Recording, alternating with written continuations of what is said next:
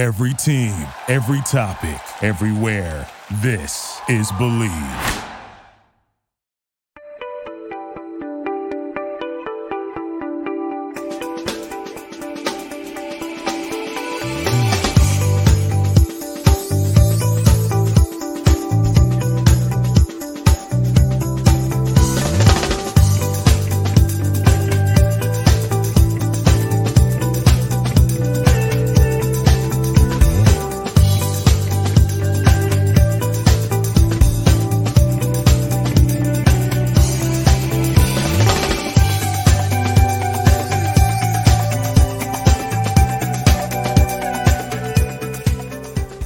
John Sadak, TV voice of the Cincinnati Reds, and you're up for Late Night Reds Talk. What is up, everybody? For the last time, I'm going to be able to say it is Wednesday night, and you know what that means. Another fun installment of Late Night Reds Talk Live, part of the Believe Podcast Network. I am Tim Daniel, and we are super excited for our guest. He is a former catcher for the Cincinnati Reds, Devin Mesoraco. Welcome to the show, man. How are you? Good. How are you guys? We are stoked to have you here. We're very excited as Nick put together this highlight reel, some of your finest moments in Reds history. I'm sure you remember all of these, right? Oh, yeah. There was it wasn't like there was a ton, right? So you definitely, that was not one of them probably. But, yeah, there was a few. That one's that's when you and Shoeboy back-to-back to walk off Kimbrel. Yeah, that's an awesome one. That's the best one, yeah. That was fun. We had a good club. It was an exciting time to – be playing with the team that we had, and Braves were good, and that was a big hit for me. Yeah, for sure. Yeah, well, we're stoked to have you on, man, to talk about everything in your Reds tenure and your Reds career. I know we've got quite a few questions. Before we get into that, though, for those who don't know, what is Devin Mesoraco up to these days? Well, I get to be a dad, so that's great. I have a 4-year-old son, and I have a 10-month-old daughter, and they keep me very busy. I'm at home with them a lot, but I joined coaching the University of Pittsburgh staff last season for the first time.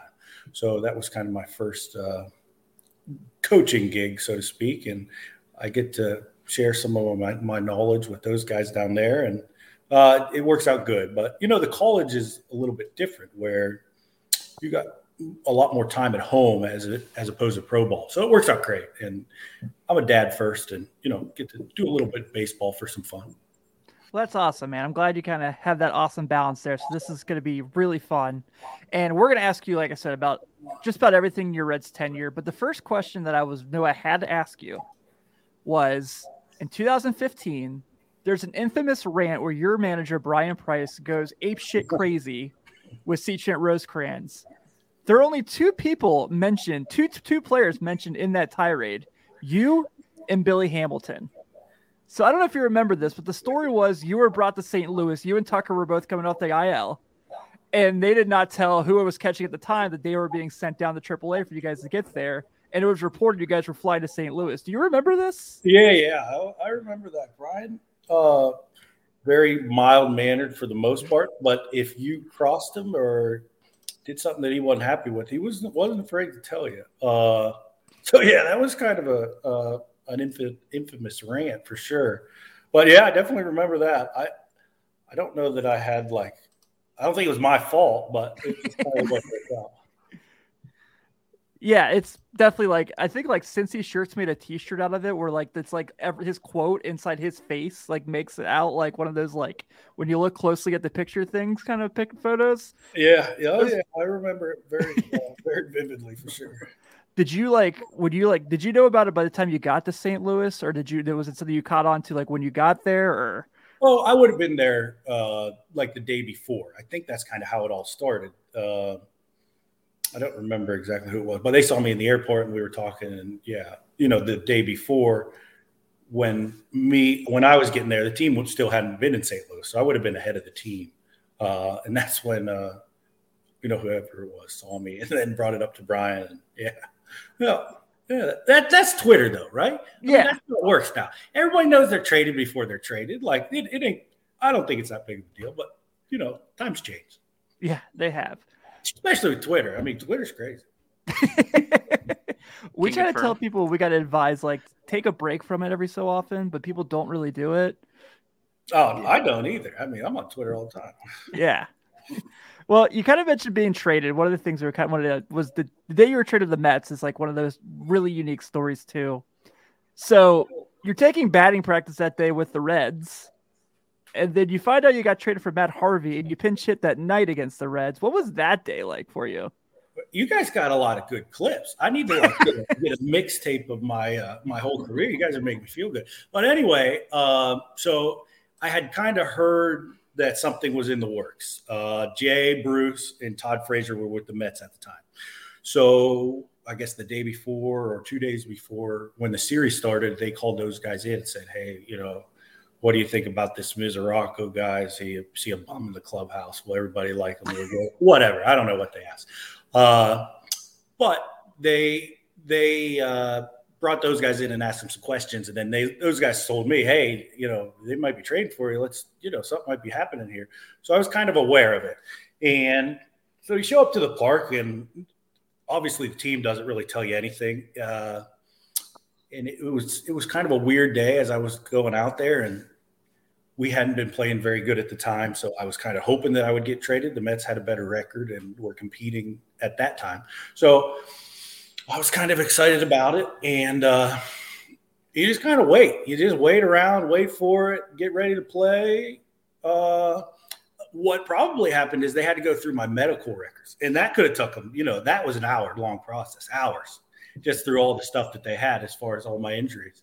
And they finally came and said, hey, you got to go talk to the skip and the GM. They're in Rick Stowe's office, and they said, I've been traded, and you're going to be playing for them tonight. And all right, perfect. I was excited. You know, it was cool. I'm pretty easygoing. So grab up all my stuff and head over to the other locker room. And that was it. They sent out the rest of my stuff to my house in Cincinnati, and then I was with the Mets. It was cool.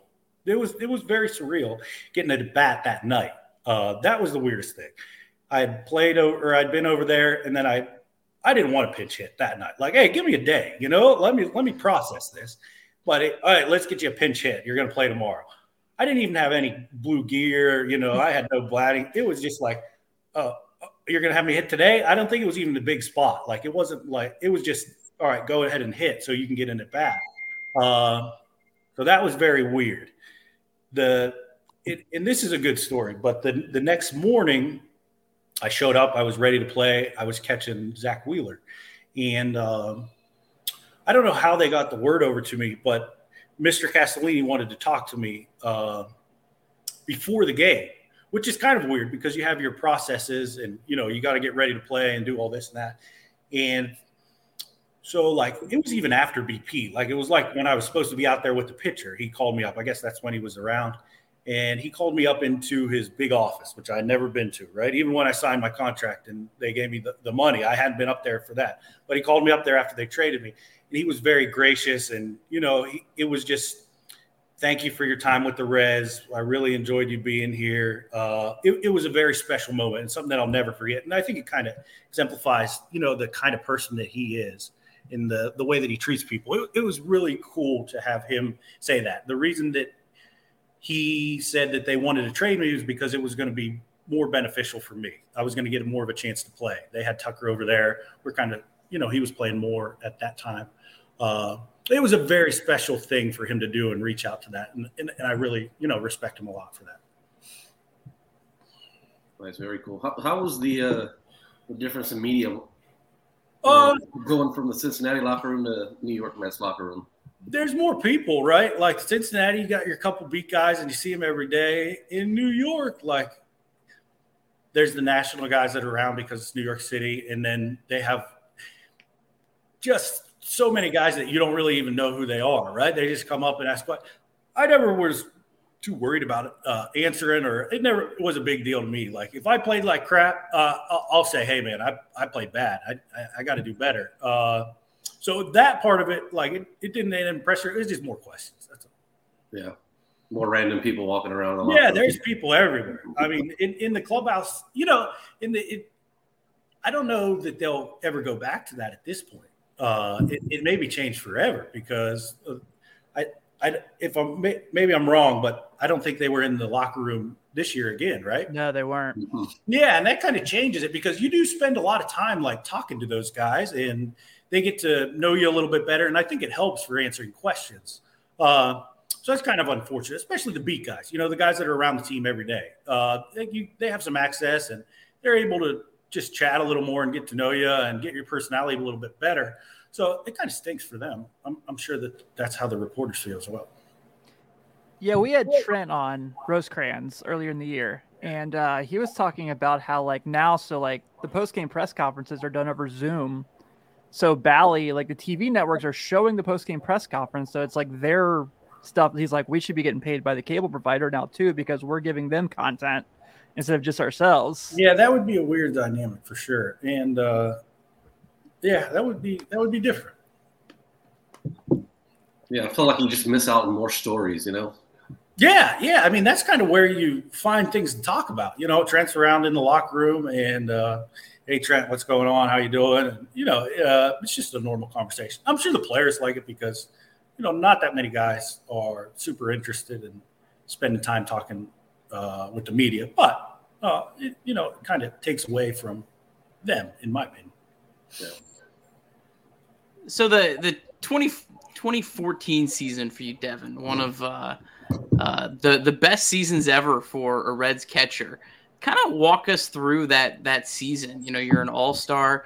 Did you kind of realize at the time like how special of a season that was and like the history of the Reds in terms of like the best offensive seasons from a catcher? Oh, I knew I was bagging. Yeah, I mean, I was bagging. I wish I could have done it more, but yeah, so we got Don Long came in that year as far as the hitting coach, and Don reached out to me in the off season. Let me backtrack a little bit.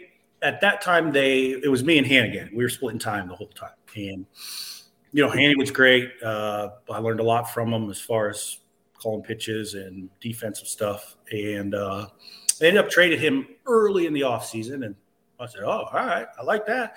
I want to get a chance to play a lot." And so Don Long called me, and we had a good plan going into spring training. Hey, I want you to do this, this, and this. I think that you can really be a dynamic hitter for us. We'll see you down in spring training, and I have some drills for you. I have some of this, and we'll get after it. So we got after it good in spring training, and I felt good. It didn't feel like it was the performance was drastic, right? It wasn't even remotely close to what I had done in the past. So I didn't feel like going into the season that I was way different. Like I thought, okay, all right, I'm gonna have a good season. But the way that I was able to perform there exceeded my expectations, right? Like when you're a young player, you don't really know what you can do yet, and you haven't been an everyday guy. You don't know what your numbers throughout the course of 162 games, or as a catcher, catch 120, what they're going to end up being. So you just show up every day, and at least I did show up every day and put my work in, and whatever they ended up being, they did. And, when you get off to a start like I did, it's difficult to mess up your season, right? Because, I was 26 for 52 with a bunch of extra base hits, and it was just a dream start, and that kind of carried the whole way throughout the season. But yeah, I mean, it was a lot of fun. It was something that, I was glad, obviously glad that it happened, and wish I could have done it some more. So it kind of leads me into one question that I really kind of had coming into tonight. So the Reds are kind of in a similar situation as to where you were with Hannigan at that time. The Reds have currently, obviously have Tucker Barnhart, who's been kind of a defensive first catcher, and they've got a guy with a lot higher upside offensively. Can you kind of walk us through that? You're kind of known as the offensive guy, fair or not, and Ryan Hanny was known as the defensive guy, fair or not. Do you feel like when Hannigan, got traded, was that do you feel like that had any sort of contributing factor towards your 2014 season? Absolutely. When a team voices confidence in you and they say, hey, we expect a lot out of this guy, we're going to give him the everyday job. you take on different responsibilities, right? Like you as a catcher, you need to lead the pitching staff. You need to do your thing at the plate. But that just shows a vote of confidence. And I think that goes a long way. Again, as a young player, it's hard to know that you can 100% do it, right? You don't know until you have done it. So I think that vote of confidence means a lot would mean a lot for Tyler, and certainly meant a lot for me. Awesome. You had a couple spring trainings with Tyler Stevenson before you got traded. Yeah. I know Tyler a little bit. So like what you saw this year when he kind of like had those offensive moments, obviously had a couple walk-off hits against Cleveland and San Diego. Does that come as a surprise to you? Did you kind of feel like this was the ball player he was going to be? Oh, I think Tyler's going to be even better.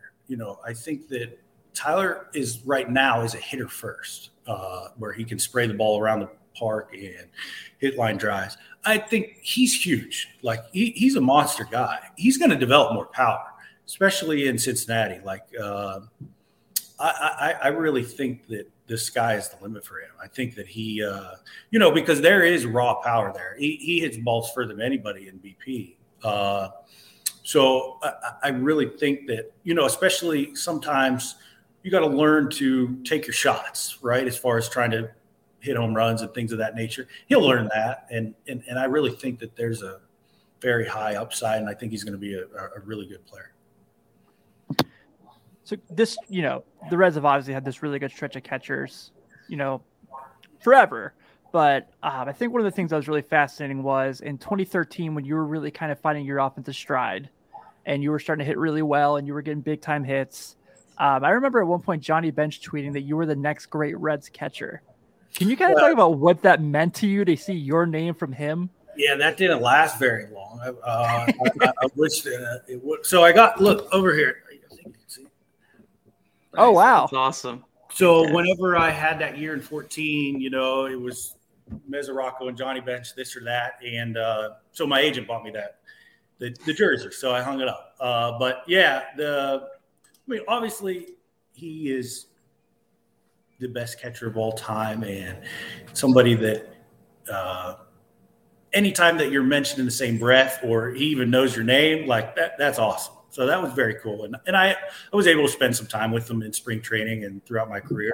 And, that was always just kind of a surreal moment where, wow, I mean, this is pretty cool. So, yeah. How was it like, talking with him and learning from him, the ways that he used to do things back then, going to kind of like the times whenever you were playing, it doesn't seem like it was long ago, but the way that the game has advanced and so many different stats and advanced numbers, like, going new school. Can you talk a little bit about old school, new school? Yeah, the game is always changing, right, as far as the way that people think about it. But certain principles can stand the test of time, right? Johnny was a guy that always talked about driving the ball. He wanted to hit the ball in the gaps. And I think if you look at the new school stuff, that's what people want. They want people that goes up there and drive the ball. His thing was helping the pitchers out. Another thing, he always talked about how much he cared about the pitching staff and how much time he put in with those guys, and that stands the test of time, right? Receiving is a big importance in the game today, and that's part of taking care of the pitcher. So there's certain new school and old school, but some of the things that you have to do stand the test of time and hold up throughout. So I've got a clip I want to play for you. You're talking about Luis Castillo. He's doing great. He's he really keeps his composure well. He doesn't ever seem like the game speeds up on him. He doesn't ever try to do too much. He really stays within himself, and I think that there's a lot to that. He doesn't get scared by any situations, and there's definitely something that can be said for that. He ain't afraid, and I think he's going to be a really good one for us. So you called that with Castillo. What's your thoughts on Luis? I think you also caught Tyler Mahle. They both had, Luis struggled at the beginning of the year, but him and Mahle just had monster seasons for the Reds. What's your thoughts on kind of their development Yes. since you were with them? So I wouldn't say that I've watched a ton of those guys, but with Luis, young players can be afraid sometimes, and maybe not like show it outright, but you can just tell, like, yeah, he's a little scared. He doesn't quite believe in himself, or, you have one bout outing and you kind of search for it in a bullpen or get frustrated. And he wasn't that at all. Like, this guy was calm, cool, collected. There was no panic in the way that he went about his business. So you kind of knew, like, hey, I mean, that's pretty good. And then you look at the stuff, right? The guy's throwing 97-mile-an-hour sinkers, and he's got one of the best changeups already. If you can get that breaking ball a little bit better, man, this has got a chance to be a top of the rotation guy. And I think, like you said, he had a little struggle, but after that, I think he kind of proved that. And he obviously proved that in the previous years. And Tyler, I caught Tyler. I went on a rehab trip at the beginning of 2015 or 16. I don't know, after one of my surgeries, and Tyler was down there in Double-A. And I love working with pitchers. I that's something that I always love doing, especially young pitchers. Hey, how are you going to get people out as far as what is your out pitch and where do you like to pitch in the zone? Where's your best location? Can you pitch up? Things like that. So I got down there, and I think one of the first side sessions, I said, man, this guy, I had never heard his name, right? I don't think he was a big high draft pick or a super big prospect at the time. I said, man, this guy's pretty good. And again, he was under control. He had a really good fastball, like a fastball that you had to respect as a hitter. Some guys you can just go up there and you don't necessarily have to you don't have to respect their fastball. You can just go up there and look to hit. But Tyler's, like, it would just get on you, and it would get on guys. And so you really had to respect it. So the other stuff at that time wasn't quite what it's gotten to today. I think he's developed his slider a whole lot better. But he was just a kid that had a lot of feel to pitch and had a lot of jump on his fastball that you said, yeah, this is going to work out pretty good. So kind of follow up on some of the Reds pitchers you dealt with in your time here. 2010, you guys are getting ready for spring training, and they sign Aroldis Chapman. Do you remember the first time you caught him in spring training? Yeah, I remember. So Chapman comes over. I don't know that I caught a lot of his side sessions early when he was first getting over here, but the first day that I caught him, he was facing Todd Frazier. And at that time, Chapman didn't have quite as good of command. And he was just throwing as hard as he could, right? Because he was trying to impress everybody. He was a new guy. This guy's supposed to throw 105. Well, let's see it, So he reaches back, and he hits Todd Frazier first pitch, like right in the knee. And I thought, oh, Todd's done. He ain't going to play the rest of it. Because he was throwing as hard as he possibly could. And, you could always see, like, there are a few guys that are made like Chapman. He's just an unbelievable athlete, super fast, super long arms, super long, like high-waisted, just an incredible athlete. And you do see that with a lot of the Cuban guys, right? Because I think that baseball that's their sport. And that's what – so these guys that come over, like the Puigs, these guys are unbelievable athletes, like just the way that their strength and their speed, and they're just incredible. So Chapman was like that. There is very few guys on a baseball field that fill out a uniform like Chapman. I mean, he's just an absolute specimen. There was a rumor that he could swing it a little bit in batting practice. Can you confirm this? Well, he could hit a lot of home runs. He didn't have a good swing. Like, it wasn't like he could never hit in a game. But if he ran into one, like, he could hit the light tower. Like, it was legitimate power. But, I mean, he wasn't a very good hitter. But he could hit some far balls, for sure. I would love to have seen that. One of the things that we wanted to kind of touch on, so right now, obviously the World Series is going on. Your former manager, Dusty Baker, who we see here, is now managing the Astros in the World Series. Just kind of curious your thoughts on seeing Dusty on the highest stage in baseball. Again, what that's like for you. And obviously, here he is trying to keep you from getting ejected. I don't think he was successful, though. Yeah, that was not a great day for me. So, Dusty's the best. I hope Dusty wins. Great guy, very good manager, very good person. I really hope that they end up pulling it out, as much as, the Astros could probably be somewhat difficult to cheer for. But I hope for Dusty that they do end up winning. But a funny story. So that day, I can't remember what happened, whether it was a foul tip or something. I had a concussion. And I went on the DL after that game. But I never wanted to come out of the game because if you came out of the game and Scott Rowland was there, he would get on you. So I did not want to come out of the game. I was not coming out of the game. So there was a couple calls, and I figured, well, I don't feel very good. I'm just going to get thrown out. It was all predetermined. Like, I don't want to come out of this game because I don't want to get ragged on. So I'm just going to get thrown out and make it from there. But then I actually got like really mad. I got so mad at that guy because he had a bad day, like the whole day. He told me about how his stuff was wet. His gear was wet. They had a late flight. Like, hey man, you got 3 hours to put in your best effort. Just give me your best effort. I don't care that things aren't going good. So he just made me really mad throughout the game, and I'm not very proud of that moment necessarily, but it happened, and you kind of move on. But I did not want to come out of the game. That's what happened. That's why it was kind of predetermined that I just got to get thrown out. Yeah, those definitely sneak up on you. But yeah, I ended up going on the DL with I had a concussion in AA, and I got real mad too. So maybe that's kind of like a symptom. I really don't know, but it probably is. But it's like, speaking on that, like, concussions, like how many do you think you had, or even near, with all those foul tips and things that, all of us take for granted? Always the catcher, he's got a mask, he's fine. I think it was like 2 or 3. Yeah. I think I had 2 or 3, and they kind of resolved themselves fairly quickly, right?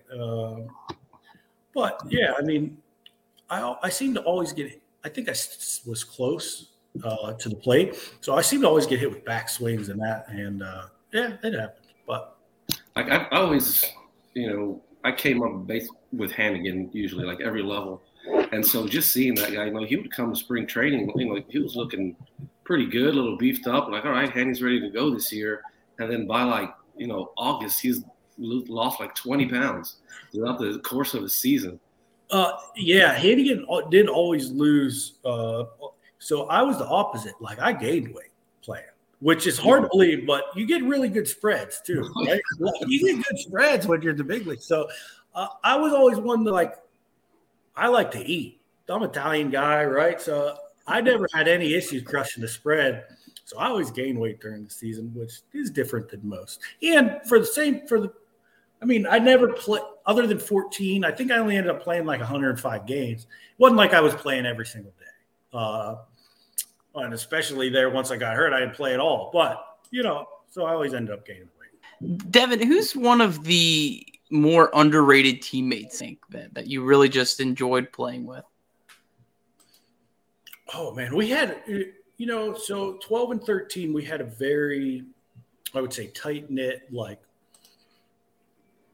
a lot of guys that really wanted to win, a lot of guys that were there for the right reasons. And we had a number of characters, Sam LeCure and Ryan Ludwig were characters at that time that kind of always kept the mood quiet, or kept the mood everybody excited and interested. It was fun. And, Cozart was always kind of my guy. Him and Heisey were my best buddies at that time. And, they were just quiet and kind of went about their businesses and did the right way. We had a really good group of tight-knit guys that just enjoyed, going out there and trying to win. I do want to ask you about one moment in particular. I mentioned it in the introduction. So you guys are playing Atlanta. It's like a weeknight game. You guys are down 2-1 in the 9th inning, and Kimbrel's on the mound. And at this point, Kimbrel is the baddest dude on the mound. I think at that point his ERA was under 1. His strikeout to walk ratio was completely just lopsided. And of course, you and Shin-Soo Choo hit back-to-back home runs to walk off the Braves and win that game that day. So do you remember, like, because I believe you pinch hit that at bat, right? You didn't start that day. I did, yeah. I pinch hit. I was the last guy on the bench, I believe. There was no one else left. Do you remember, like, was it something where, like, Brian was like, just, this was Dusty at the time. Was it like just like get a hit, or were you like? No, they don't tell you nothing like when you're going to hit. You're going to hit. That's really it. And I kind of remember the bat. I want to say it was 3-0, or he had thrown 3 balls. He must have got the first 2 guys out very quickly. It was 3-0, 3-1, something of that nature, and I took the 3-1 pitch because I was like, well, I need to see another pitch. I don't think he's going to throw a breaking ball 3-2, so I need to give him a chance to walk me because Chew's on deck and he had an unbelievable year and was a great hitter.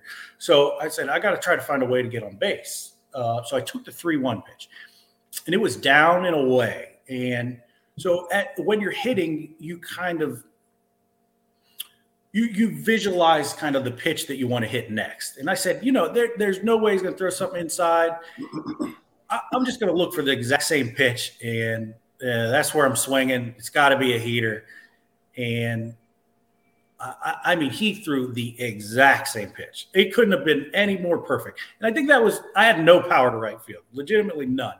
And that was like one of the only opposite field home runs that I ever hit. I was just trying to get on base and hit something in that gap. And, that part of the park at certain times of the year, it didn't play very big. So it ended up getting out. But, yeah, I was pretty pumped up about that one. That a hit like that as a player will carry you for like 3 weeks. I struck out 3 times a day, but I remember that hit. I'm feeling good. I like that. So that was a big moment, and definitely something that, throughout my career, I'll never forget. I was at that game. That was a special one. Actually, so I did a list of the top 100 Reds wins of the last 25 years, and that came in at number 34. So, awesome! Yeah, that was fun. That was a really cool moment for me. Do you have everyone has them that's been a teammate with them? So I know this is asked on like every podcast. Do you have a great Joey Votto story that's safe for work you're allowed to tell us? Oh boy, I don't know about that. I would say like the first time that I met Joey, it was in BP, my first major league camp, right? And Joey at that time was probably a lot more quiet and reserved than what he is now or kind of developed into. And so it was always kind of like, oh, you got to be careful around Joey. Just, he wouldn't say nothing to you, wouldn't make eye contact. Just he'd go about his business. And he does, and that was fine. One day, I think I swung a ball in batting practice. And this was, early in camp, like one of the first times I ever met him. I don't know that we were even introduced or had talked to each other before that. He pulled me aside and I just swung at a ball, mind you. It was just a little bit off the plate, and I swung at a ball and rolled it over. You got to swing at strikes at BP. If you don't swing at strikes at BP, you won't swing at strikes in the game. And then he walked away, and that was it. And I was like, oh. I better swing at some strikes at BP, I guess. And that was it. After that, we obviously kind of got to know each other a little bit better and, developed a very good friendship. We got some questions here in the chat if we want to get to them. Yeah, by all means. Mr. Awesome has been with us all night. Thanks for your questions. You talked a little bit about Tyler Stevenson, but have you got a chance to watch Jonathan India at all, or any of the current Reds? Any of your thoughts on some of them? I would say that I don't watch a ton of baseball during season. I always check the box scores. I like to check the box scores at the end of the night, see how teams are doing, see where the standings are at, things of that. But I don't watch a ton of baseball. I'm too busy. I saw. So this is. I'll go off a little bit here, and then I'll get back to Jonathan, or get back to Jonathan. But I So I always loved the draft. Like I love this position of scouting guys. So whenever I was hurt in 2016 and 17 there, they invited me up to the draft room. So Chris Buckley at the time was running the draft, and the team was on the road or whatever. Hey, do you want to come up to, hang out with us for a couple of days? Or hang out for us today and see how the draft goes. So, I said, heck yeah, I'll take it. I'd love to do that. So I went up to the draft room, and I ended up staying like the whole month. I loved it. It was a lot of fun. I enjoyed listening to those guys, learning baseball from them, learning the things that they look for.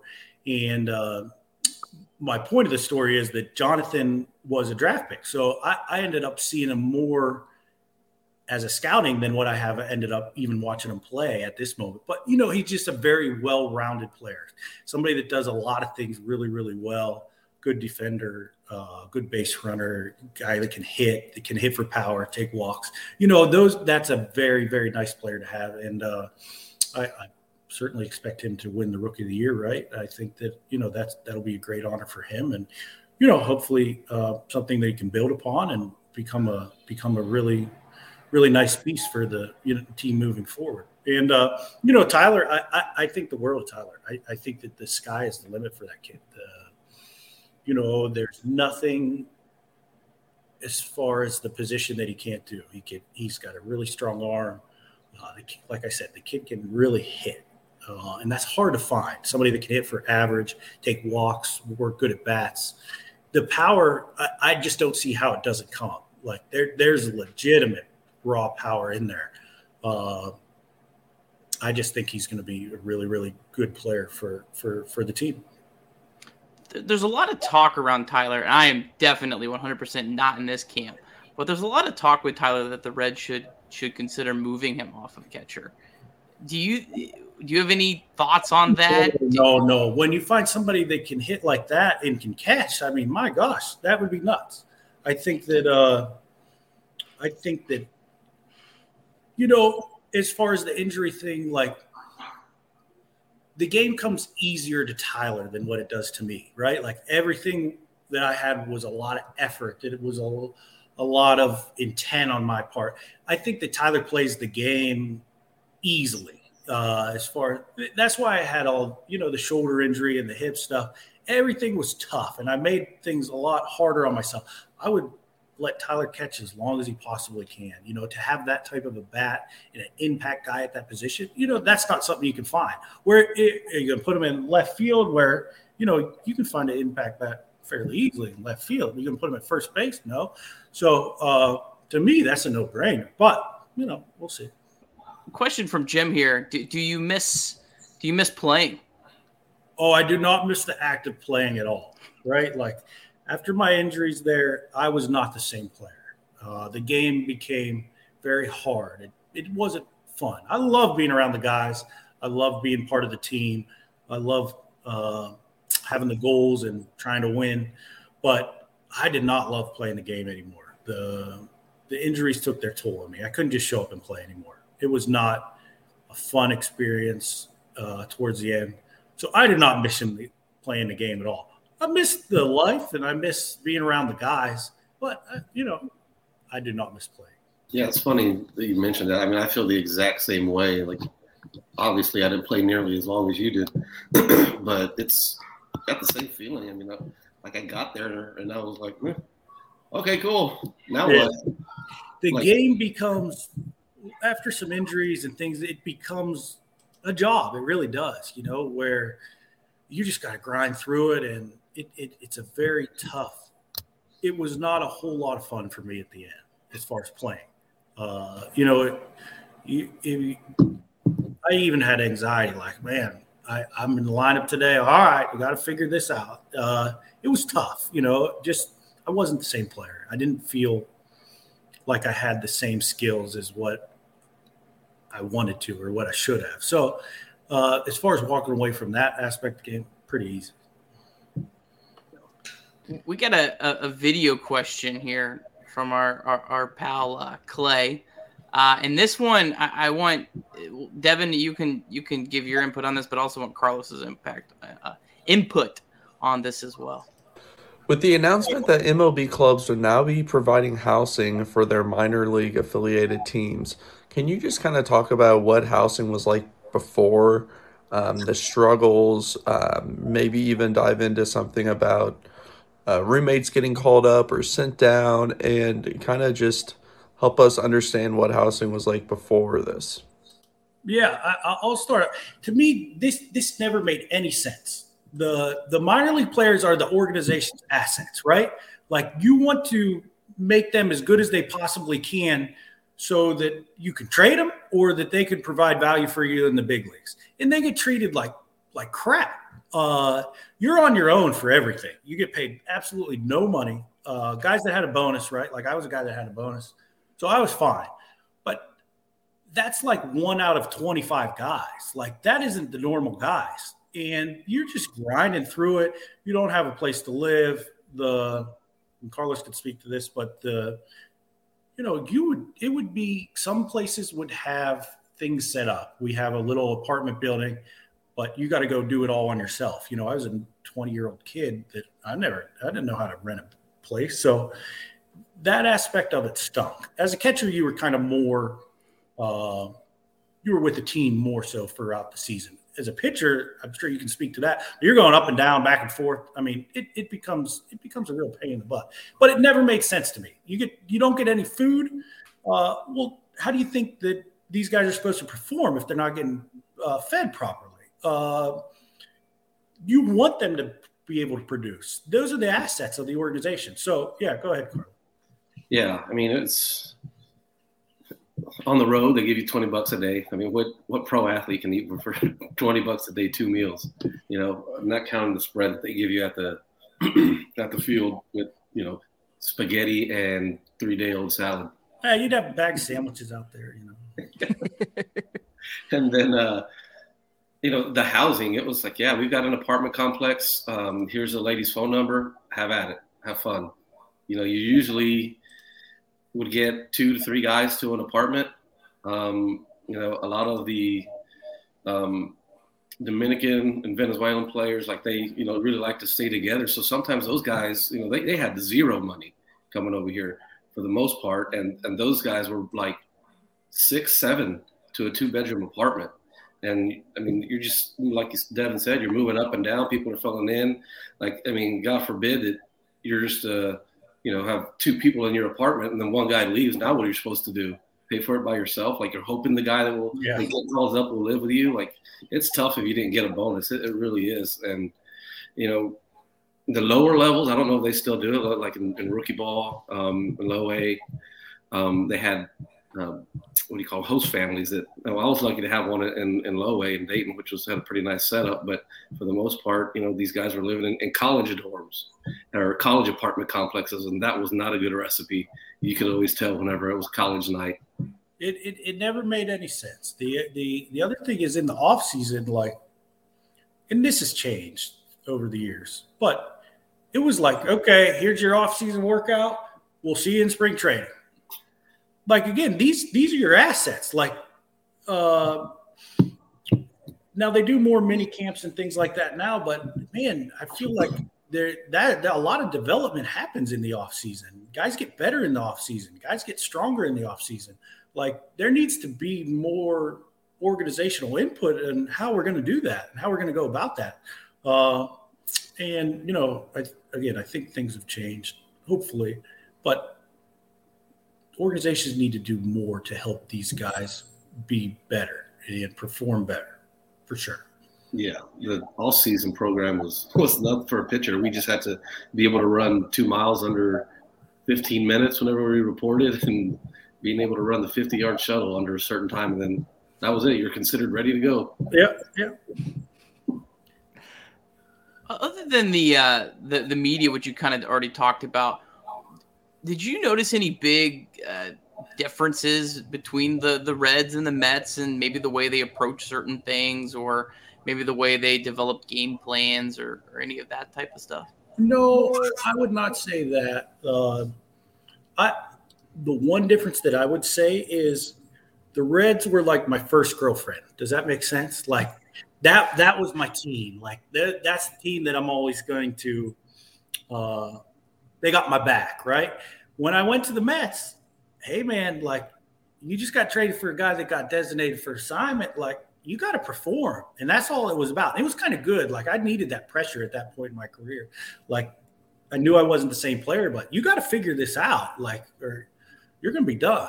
So that part of it was kind of cool getting traded over there. But as far as the game planning, at that point in my career, I was confident in what I needed to know going into a game that, and I think this was beneficial to kind of all parties, but the Mets kind of let me do what I needed to do.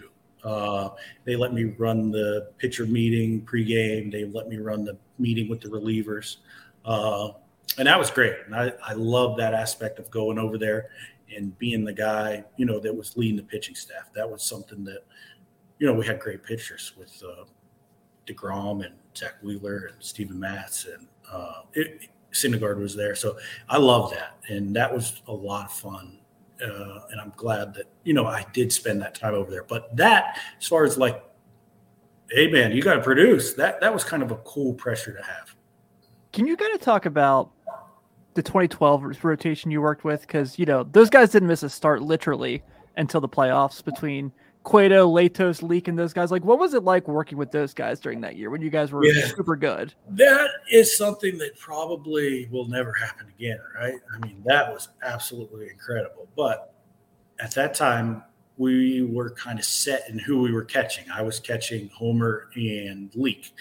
And then Annie, I mean, he got to catch Bronson, Cueto, and Latos. And it was kind of nice the way that Dusty did it, because you were able to build the rapport even better than what you would if you were to just catch them, you know, every other start or something like that. Like you knew exactly what this guy wanted to do. You knew exactly how he wanted to attack certain hitters. It was nice. But those guys, you know, I think that at that time we had a really good mix of Bronson was a veteran guy that had been around for a long time. You know, Mike Leake was a younger guy that looked up to Bronson. Homer Bailey was just kind of coming into his own, had been there for a couple of years. And Johnny, I think, you know, was obviously what Johnny has been his entire career, you know, top of the rotation guy. So we just had a really, really nice mix of guys that, you know, and they fed off each other too. When you have that many starts in a row, okay, what's Johnny going to do today? Okay, you know, Latos is going to go out there and try to better him. And, you know, what's Bronson and Mike? You know, it was just a really good dynamic that we had. So it kind of brings up whether that might, you know, the next question that kind of piggyback off that is, this is kind of a conversation that's coming up a lot around baseball. You know, the Yankees have Garrett Cole being caught by Higgy when they have Gary Sanchez they're spending a lot of money on. Do you like the idea of like you kind of just mentioned, do you prefer like that idea of like a personal catcher for a pitcher? Like, do you understand kind of like from your time in the big league ball clubs, like understanding why guys did that? I think it's important to understand all the different personalities as the pitchers, right? Like everybody's different. Some guys don't necessarily need that. Some guys you can explain, hey, you know, that's not how we're going to do it. But there's guys that absolutely need that, right? Like this is the only guy that I like. I don't like throwing anybody else. I don't know why his target is that. I don't know why he does this. He can't call a game, blah, blah, blah. The last thing I want would be my player to build an excuse. I don't want to give him any excuse.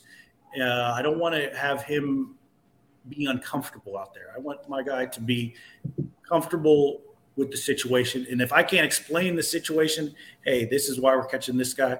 You know, I think that you have to go to a situation like that. And I mean, it's happening for sure sometimes around the league.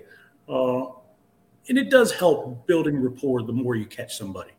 I was a young catcher, so I didn't have a great backtrack of catching those guys and how to get people out in the big league. So it helped me for sure. I want to ask you another thing about the 2012 team, and obviously because that, you know, those guys were those 2 years you guys had were phenomenal. So, in your eyes, from being in the being in the clubhouse, Why was it when Joey got hurt in 2012, you guys were able to respond the way you were, including that 10-game win streak? No, that's a good question. I don't know. I mean, in the ebbs and flows of the season, things can happen, right? I don't think that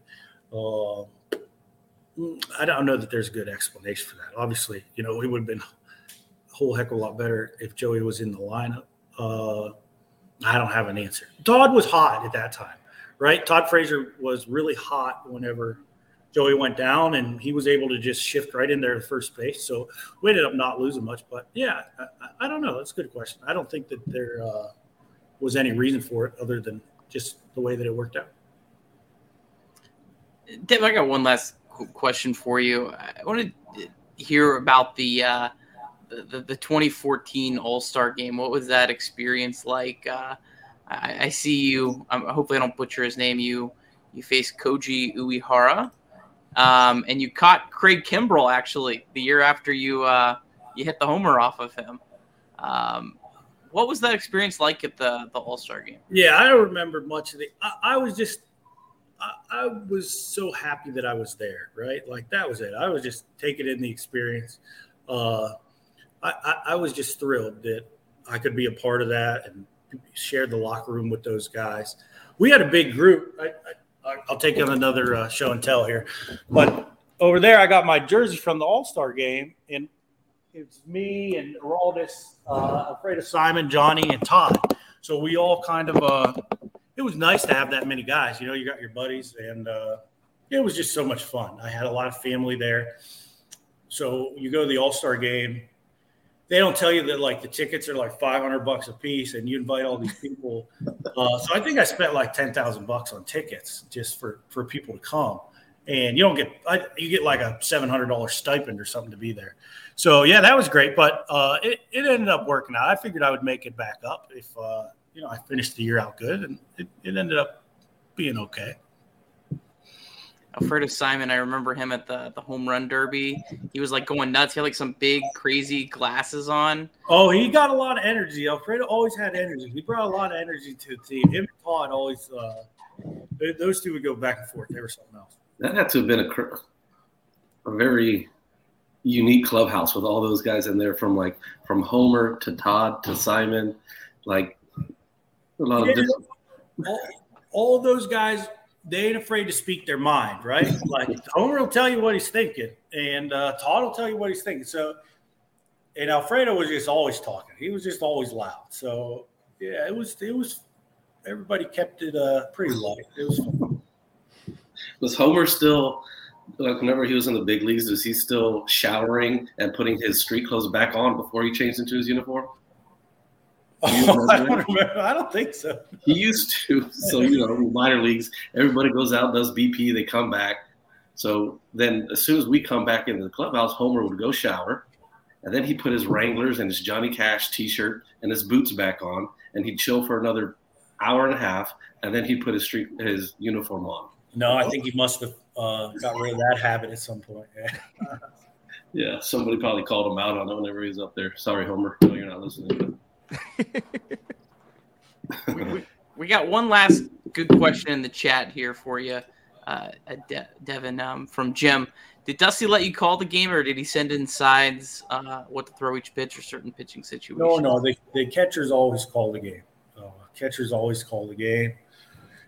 And, the thing about it is the pitchers, they can shake anytime they want. So at the end of the day, it's their game. Most pitchers want to follow the catcher. So you got to kind of earn their trust and make sure you put in your homework. But, yeah, catchers always call the game. Nice. Yeah, I remember throwing to Jason Barrett. Is that his first name? Right? The guy with the Cubs. Yeah, Jason Barrett. Yeah. Jason Barrett, right? Yeah.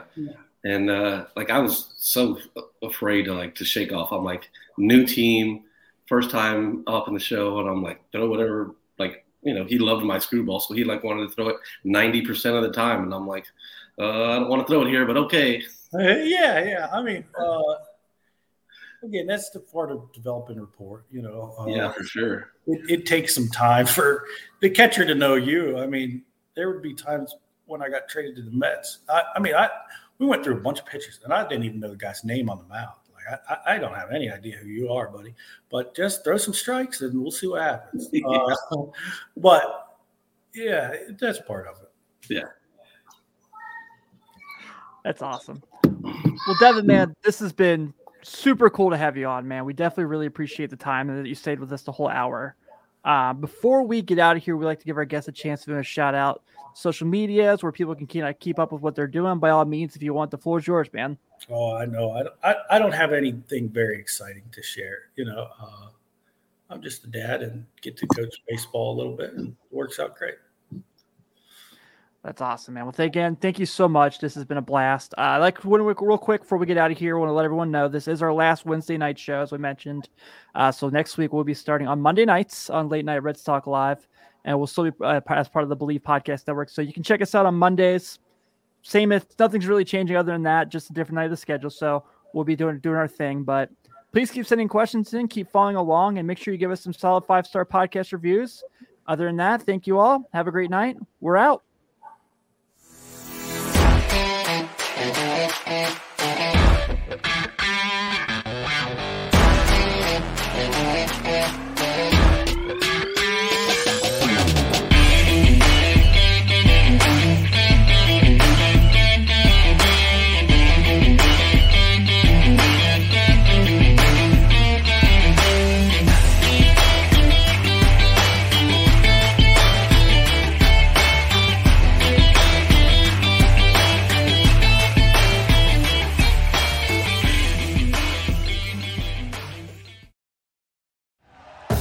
Thank you for listening to Believe.